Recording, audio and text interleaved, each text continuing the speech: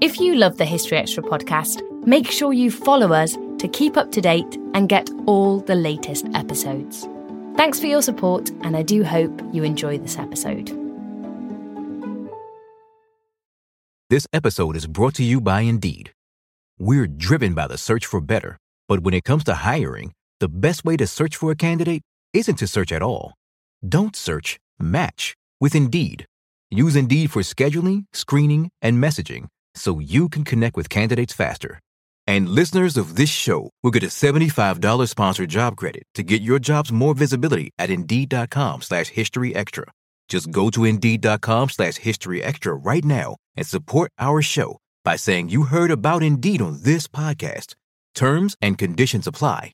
Need to hire? You need Indeed.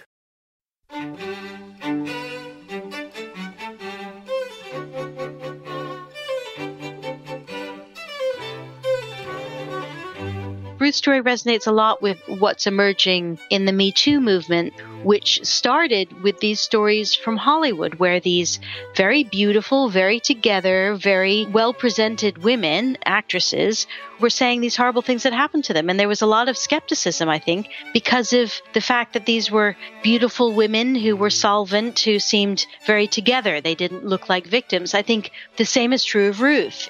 That was Gillian Pachter talking about Ruth Ellis, the last woman to be executed in Britain.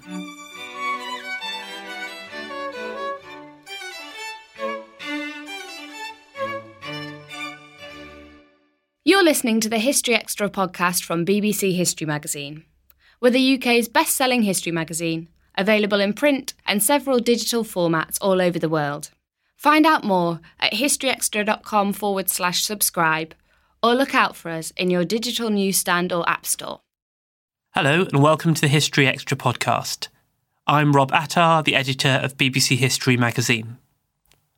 Tomorrow night, the 13th of March at 9pm, BBC4 will be airing the first episode in a new series entitled The Ruth Ellis Files, exploring the story of one of the most famous and controversial cases in 20th century Britain. The series has been created by documentary maker Gillian Pachter, and she spoke to our website assistant Rachel Dinning. So on this week's podcast, we're talking to filmmaker Gillian Pachter. For several months now, Gillian has been re-examining the case of Ruth Ellis, a mother of two who was hanged for the murder of her abusive boyfriend in 1955. It's a story that shocked the nation and had a dramatic impact on the death penalty debate in Britain. It's also the subject of Gillian's new 3-part documentary airing on BBC4 this week. So Gillian, perhaps we could start by you giving us an overview of Ruth's crime and what took place on that fateful day in 1955 when she made this life-changing decision to shoot David Blakely. Well, what we know as a fact is that at around 9:30 p.m. On the night of Easter Sunday, April 10th, 1955, David Blakely came out of the Magdala pub with a friend. Ruth shouted his name, and then she fired 6 bullets at him, and 4 of them hit their target, and he died at the scene. And she confessed her guilt and handed over the gun to an off-duty policeman who was there. You just mentioned she confessed to this, and she confessed almost immediately. This would, to most people, make this case very clear-cut. It's murder. So why isn't this case straightforward? Well, in a way, what's so interesting about it is that you start with something that looks pretty open and shut. I mean, a woman shoots a man at point-blank range in front of about 6 people. And certainly when I started looking at it, I thought, why is this case considered controversial? And the reason is that is not necessarily murder, not the way the courts look at it now. It could be manslaughter, because of the defense of diminished responsibility. Now we have a system where we look at all of the circumstances that lead to somebody killing someone, and we take that into consideration when we're making a judgment as to whether or not that's called murder. Back at the time of Ruth Ellis, there wasn't that subtlety in the law. So really, actually, it was pretty open and shut to them at the time. But when you look at all of the paperwork and the evidence from a modern lens, you realize that it just falls apart as a case of premeditated, cold-blooded murder. It really doesn't seem to have been that. And it's quite shocking to see the way it was investigated and tried at the time. Right. So if we were looking at this case today, if this was something that happened last week, what sort of elements might make it a case for manslaughter rather than murder? Well, I mean, I should say, first of all, I'm not a legal expert myself, so I've just been consulting experts along the way, some really distinguished legal experts and detectives. And basically, what would potentially give her a verdict of manslaughter is the defense of diminished responsibility. So right now, anyone who defended her, a barrister who defended her, would be looking really hard at her psychological makeup, her what's called an abnormality of mind. So it's a very high bar, but they would be looking at, was Ruth really mentally well when she killed David? And they would be trying to unpick that. So what we know about Ruth, and what I started discovering through the documents, through the evidence, is she had been routinely beaten by David Blakely, her victim. He had at points throttled her to the point that she thought that she was going to die. He had punched her so hard in the stomach that she had a miscarriage just a couple weeks before the murder. So those kinds of things in the modern era, you piece those things together and they may amount to somebody being so not in their right mind, what's called an abnormality of mind, that you really can't convict them of murder. You can only really convict them of a lesser charge of manslaughter. And quite often that kind of defense is invoked for women who have suffered a sustained period of abuse at the hands of their victim. Did corruption or negligence play a part in the outcome of a case, or was it a product of its time? Well, it's a really interesting question. I mean, and that those were the questions that led me through the case. I would say the answer is both. So I think we really can't dispute the fact that when the judge ruled that she really didn't have a defense, that the defense of provocation, which was the only one that was open to, the only defense that was open to her at the time, didn't run in Ruth's case. He was right. He would have had to have wanted to make a new law, to really update the law, to accommodate Ruth, to give her an actual defense.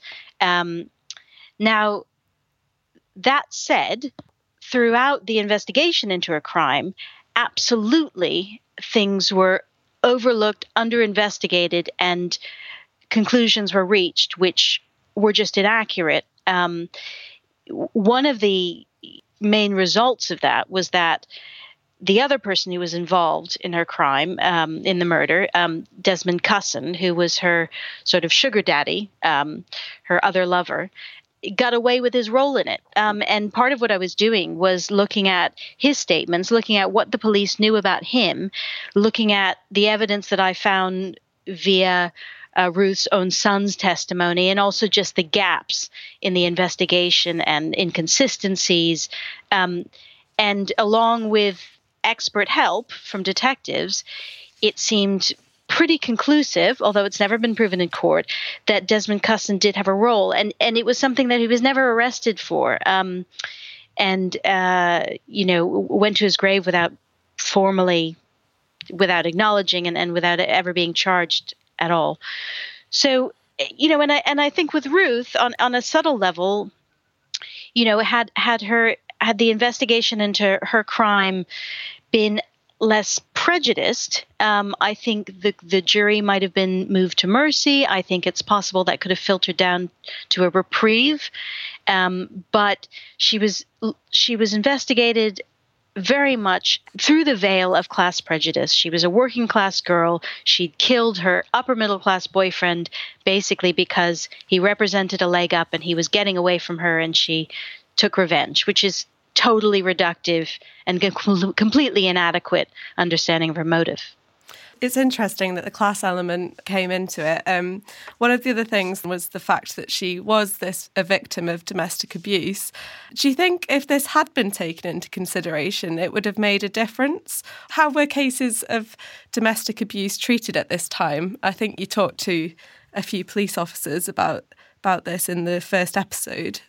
I did. I mean, it's really extraordinary and shocking that back then, and speaking to these officers through really the 80s, there's a little acronym which meant no cause for police action. You'd be called out to a domestic, and that was just husbands and wives, and it didn't result in any kind of arrest or criminal process. So at this point in history, domestic violence is just a private affair. And I think even though people knew about what had happened to Ruth, she told her lawyer, there's plenty of documentation about it. It was not disputed. It simply wasn't considered relevant in terms of her motive or anything that might mitigate her crime, which is absolutely not the case today. You mentioned this fellow called Desmond Cousin. What was Cousin's involvement with the murder, as you understand it? Well, my understanding, which partly comes from what I found out from Ruth's family and the tape that her son Andre made before taking his own life, is that he provided Ruth with a murder weapon, that he took her for target practice, that he was with her and drove her around on the day of the murder.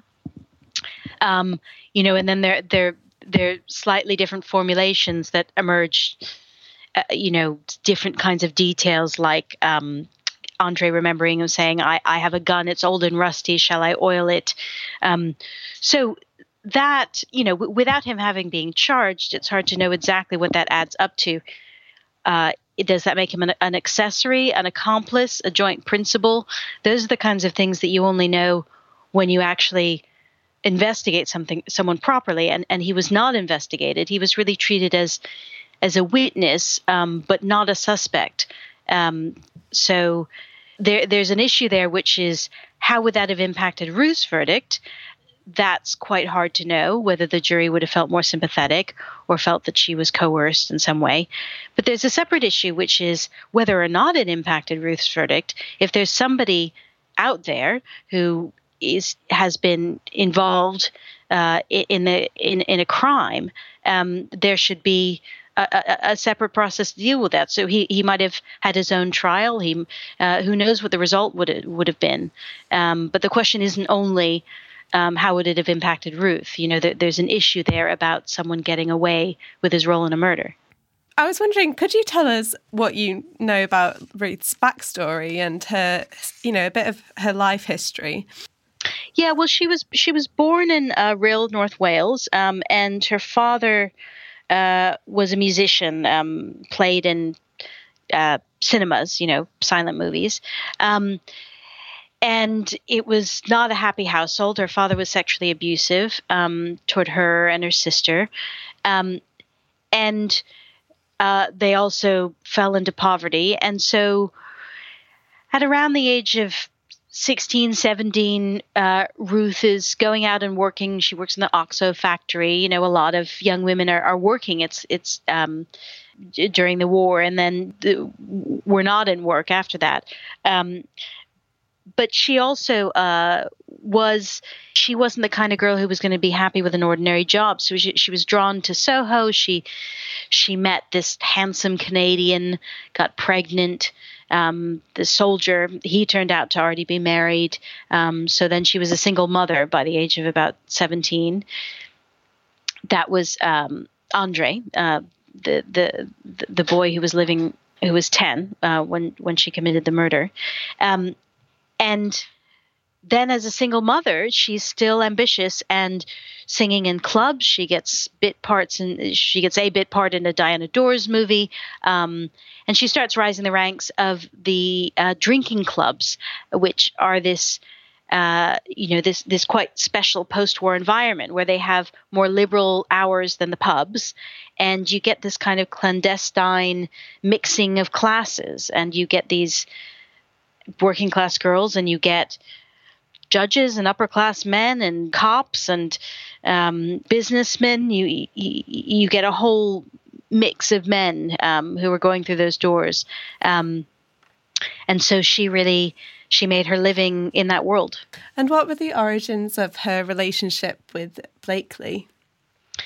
So Blakely met her at the Little Club, which was the last drinking club where she worked, and so did Desmond Cusson. So this love triangle, which really defined the last 2 years of her life and led to the murder, was really born out of this club environment. So, both of these men, David and Desmond, were upper middle class, quite wealthy, and that kind of toxic love triangle emerged in that environment. And then she and David developed a very, very intense, violent love and hate relationship. Certainly Ruth seems to have been obsessed by him. And I think he certainly, I don't know if he had the same level of feeling, but he seems not to have been able to really pull away from her. And certainly they're in and out of each other's lives just constantly. And it's very explosive and dysfunctional and violent. Many of the detectives at the time seemed quite interested in this idea that Ruth was perhaps a bit of a social climber, and this could possibly have been a factor in the murder. Is there any truth in this? Well, I think one of the things that's tragic about Ruth is that she had really done very well. She'd come from a very dysfunctional family and a poor background. She was ambitious. She was drawn into the bright lights of Soho, and she ended up managing, a club that had a lot of well-to-do people going through it, and she was the manageress. She earned a really good wage. I think she was earning about £5 a week. She was doing really well. I think what's tragic about Ruth is that because she mixed with these men, of upper classes, she, I think, felt that maybe that world was open to her, that she was really their friend, and also she thought that maybe she would actually marry David. And the reality is they were only mixing with her in hours of darkness. As soon as the sun came up, David never introduced her to his mother. He never proposed to Ruth. He was engaged to other more appropriate girls. And so she was this, she was a woman that people were embarrassed about. And so I think that Ruth was confused. I think so much of her social life, indicated to her that she was really freely mixing and that her class was no barrier. And yet at the end of the day, it really defined everything for her. And once you see the evidence of her being processed through the system, and also the press at the time, it's just so reductive. The heavy makeup, the brassy blonde, it's all this code for, she's cheap. That's a good point. How was she portrayed in the media at the time? It's really funny about Ruth because she played the part. So she's basically written about as though she's a femme fatale from a film noir. The press were very excited about this bleach blonde and her stilettos and her immaculate getup and her heavy makeup. She looked like a gangster's mole or, some sort of titillating bad girl from a movie. Kind of an amalgam of things. She looked a little bit like a 30s silent film star. She looked a little bit like Marilyn Monroe or Diana Dors, and she also looked like, one of these darker femme fatale characters. So reading about her, it's like you're just in the middle of a Raymond Chandler novel. It doesn't feel like anyone's writing about a real person. On the other hand, Ruth created that effect consciously. She dressed like that. She was very glamorous, and she showed up in court looking like she was, about to enter, looking like she was entering a nightclub. She'd had her hair freshly bleached. So she was reinforcing that idea of herself. And I think, when I listen to her voice, which is this very theatrical accent, you have to accept that Ruth presented herself as this femme fatale type figure, or this brassy blonde. It wasn't just a judgment that the newspapers were making about her. What was the public's reaction to her? How was she seen in their eyes? What's really poignant, what I discovered, and what I touch on a bit in episode 3, which is the period around the execution, is that actually just hundreds of people wrote to the Home Office begging to reprieve Ruth Ellis. And when they write about her, it's just very modern. You think these people have a modern mindset. They don't judge her for being single, for being working class. They're sympathetic. They're concerned that she miscarried close to the event. They're concerned about the violence that she suffered. It's the kind of language which wouldn't be out of place now. And it was really amazing to see that, having looked at how the authorities treated Ruth. When I finally came to evidence from what the public thought, they seemed to be just way ahead of the authorities. We don't always realise just how much our negative thoughts and experiences stick with us and weigh us down. You may find your brain constantly running through a highlight reel of bad moments. That comment your friend made last week that hurt your feelings. That frustrating thing your mum does. Or that silly thing you said in a meeting. Maybe it's time to get it all off your chest. Whether it's a tiny annoyance or something much bigger, talking about it can give you some relief and lead you to a potential solution. That's where therapy comes in. It's a safe space to share whatever's weighing you down and learn to process it, so your internal highlight reel can focus on the good stuff. And BetterHelp offers affordable online therapy on a schedule that works for you. Connect with a licensed therapist by text, phone, or video call. Start the process in minutes and switch therapists anytime. Let it out with BetterHelp. Visit betterhelp.com/historyextra today to get 10% off your first month. That's BetterHelp, HELP.com/historyextra. This episode is brought to you by Indeed. We're driven by the search for better, but when it comes to hiring, the best way to search for a candidate isn't to search at all. Don't search, match with Indeed. Use Indeed for scheduling, screening, and messaging so you can connect with candidates faster. And listeners of this show will get a $75 sponsored job credit to get your jobs more visibility at Indeed.com/historyextra. Just go to Indeed.com/historyextra right now and support our show by saying you heard about Indeed on this podcast. Terms and conditions apply.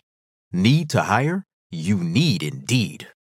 Do you think that her case was fundamental in turning around British laws about the death sentence? If people know anything about Ruth Ellis, they know that she was the last woman to be hanged. What fewer people know is that the defense of diminished responsibility came onto the books 2 years after her death. And that's a defense which is still in our courts, and it is the defense which could change murder to manslaughter and which is available to someone like Ruth, who is just not in her right mind because of, in her case, sustained abuse. So I think that, in a way, the greatest impact that Ruth had was that the idea that you can't just dismiss this kind of a case as coldly premeditated murder. When you look at the circumstances, it becomes something else. And you understand that she's not just this cold-blooded femme fatale. She is this woman who suffered a great deal. And that adds up to something called diminished responsibility. And really, had she been tried 2 years later, she might have had a different verdict, which is very sad. That same kind of movement that were brought about diminished responsibility is connected to the movement to end capital punishment, which also was gaining momentum at this time. And 10 years after her death, capital punishment was abolished. She was the last woman to hang. And in 1965, capital punishment was outlawed in Great Britain. What was the public's reception to the outcome of Ruth's trial? Did the case impact on people's beliefs about the death penalty?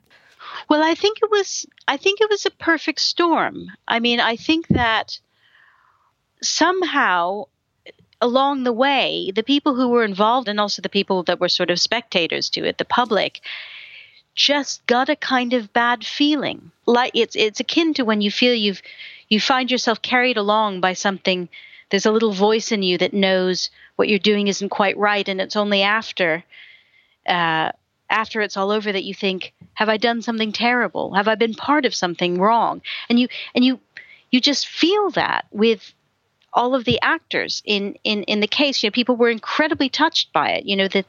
The barristers, the judge, people were still talking about it. And it impacted people so greatly. I mean, her solicitor, arguably, he just didn't recover from it. He was ill. He suffered from alcoholism. He was still felt very guilty 20 years later. It was this kind of moral burden that people carried around, which I found extraordinary. That somehow it had seeped into the sort of conscience of, you could even say, a nation, and really fundamentally altered it. I mean, it's interesting because women were rarely executed in Britain. We have a statistic that we recently put in one of our magazine articles. Something like 90% of women who are sentenced to death were reprieved. So what do you think it was about Ruth's case that resulted in a death sentence? Well, that's such an interesting question. I mean, I think when you look at the trial, her solicitor, who of course can't represent her in court, that has to be a barrister, but prepares her case. Her solicitor really wanted to get her background across. He'd gotten so much of the truth about Ruth's background, which the police never had, and he'd prepared this whole defense. And in court, what actually came out was really not that at all. Her barrister really didn't understand women, really couldn't draw Ruth out. Expressed surprise at the way she was describing abortion or losing a baby, and she's you have this feeling of a courtroom that's just diminishing her humanity. So, what her solicitor was hoping is that the jury would at least recommend mercy. It was a long shot in terms of the law that she'd actually be acquitted or get manslaughter, but he was hoping they'd recommend mercy, and they didn't. They went out for 14 minutes and made no recommendation for mercy because the real Ruth hadn't come out.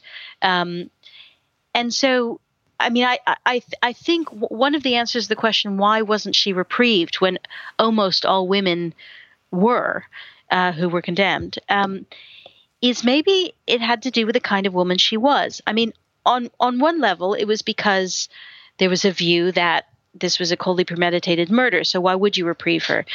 On the other side of that, there had been such a campaign for reprieve, not just by her own lawyers, but the public, newspapers, foreign governments, and all this stuff about her background had emerged that was sympathetic, and elements of whether she had an accomplice, which threw doubt on the whole story of the murder. All of this stuff had emerged. And one of the things you have to conclude, I think, or that I've concluded, is that she was just the wrong kind of woman. This was a time when women were supposed to go back into their houses, hearth and home, get married, make babies, and all of these women who'd had freedom during the war because they'd been working, the forces of society were saying, let's just get back to the old ways. Men can assume their proper place in society. Women get back in the kitchen. And I'm sure many women embrace that. That wasn't for Ruth. She stood for everything but that. She was a single mother. She was working. She was sexually active. She was glamorous. I mean, she couldn't be farther from, the sort of domestic goddess type, figure. So was she to have reprieved her? Maybe that would have been seen as an endorsement of the wrong kind of woman. So I think the decision not to reprieve her wasn't just about the specifics of her case. It was about who Ruth was and what she represented as a woman. How should we remember Ruth today?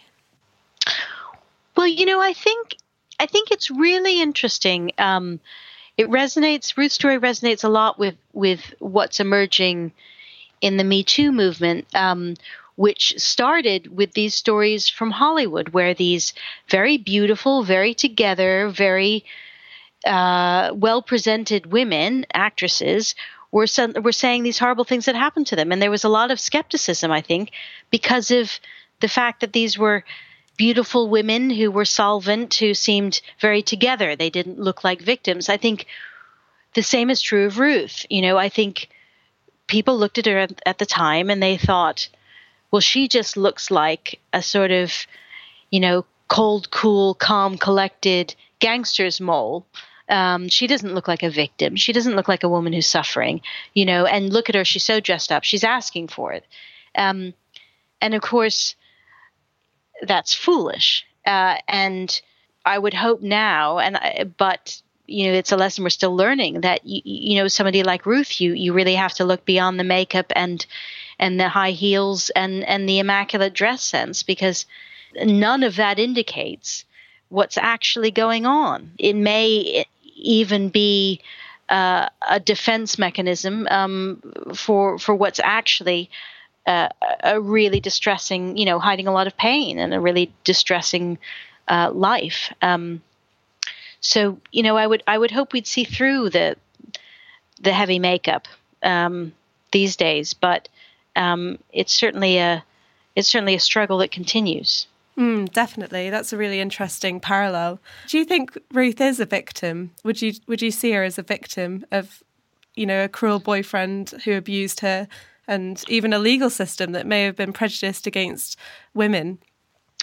Well, I think what's really interesting is I was guided a lot by Andre's insights. And one of the things that initially struck me was he was saying to Christmas Humphreys, the prosecutor, you called my mother cold-blooded. I believe this to be an untruth.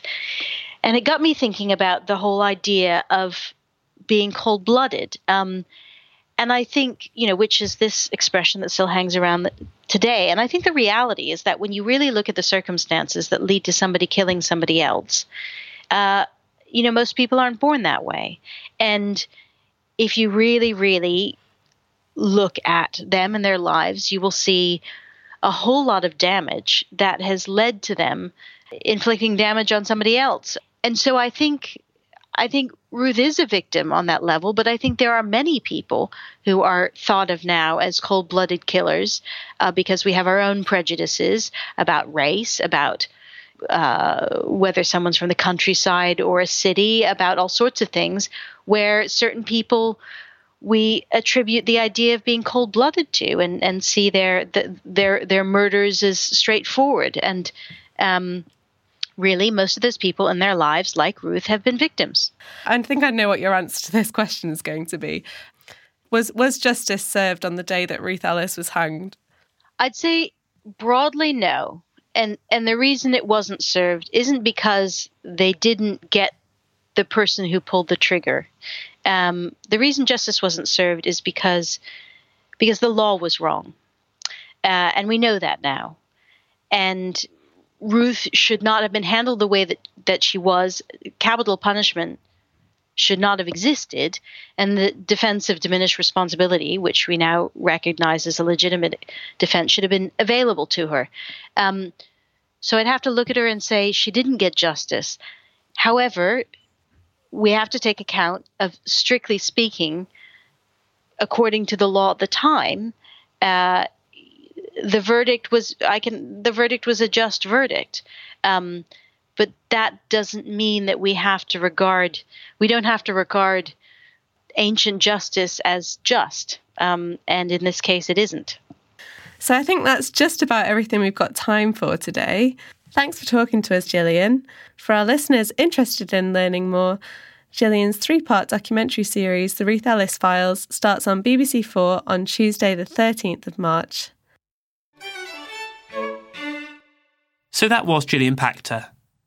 And if you'd like to read more about Ruth Ellis, then you might be interested in an article we published about the case in our February edition, which is available as a back issue and in digital.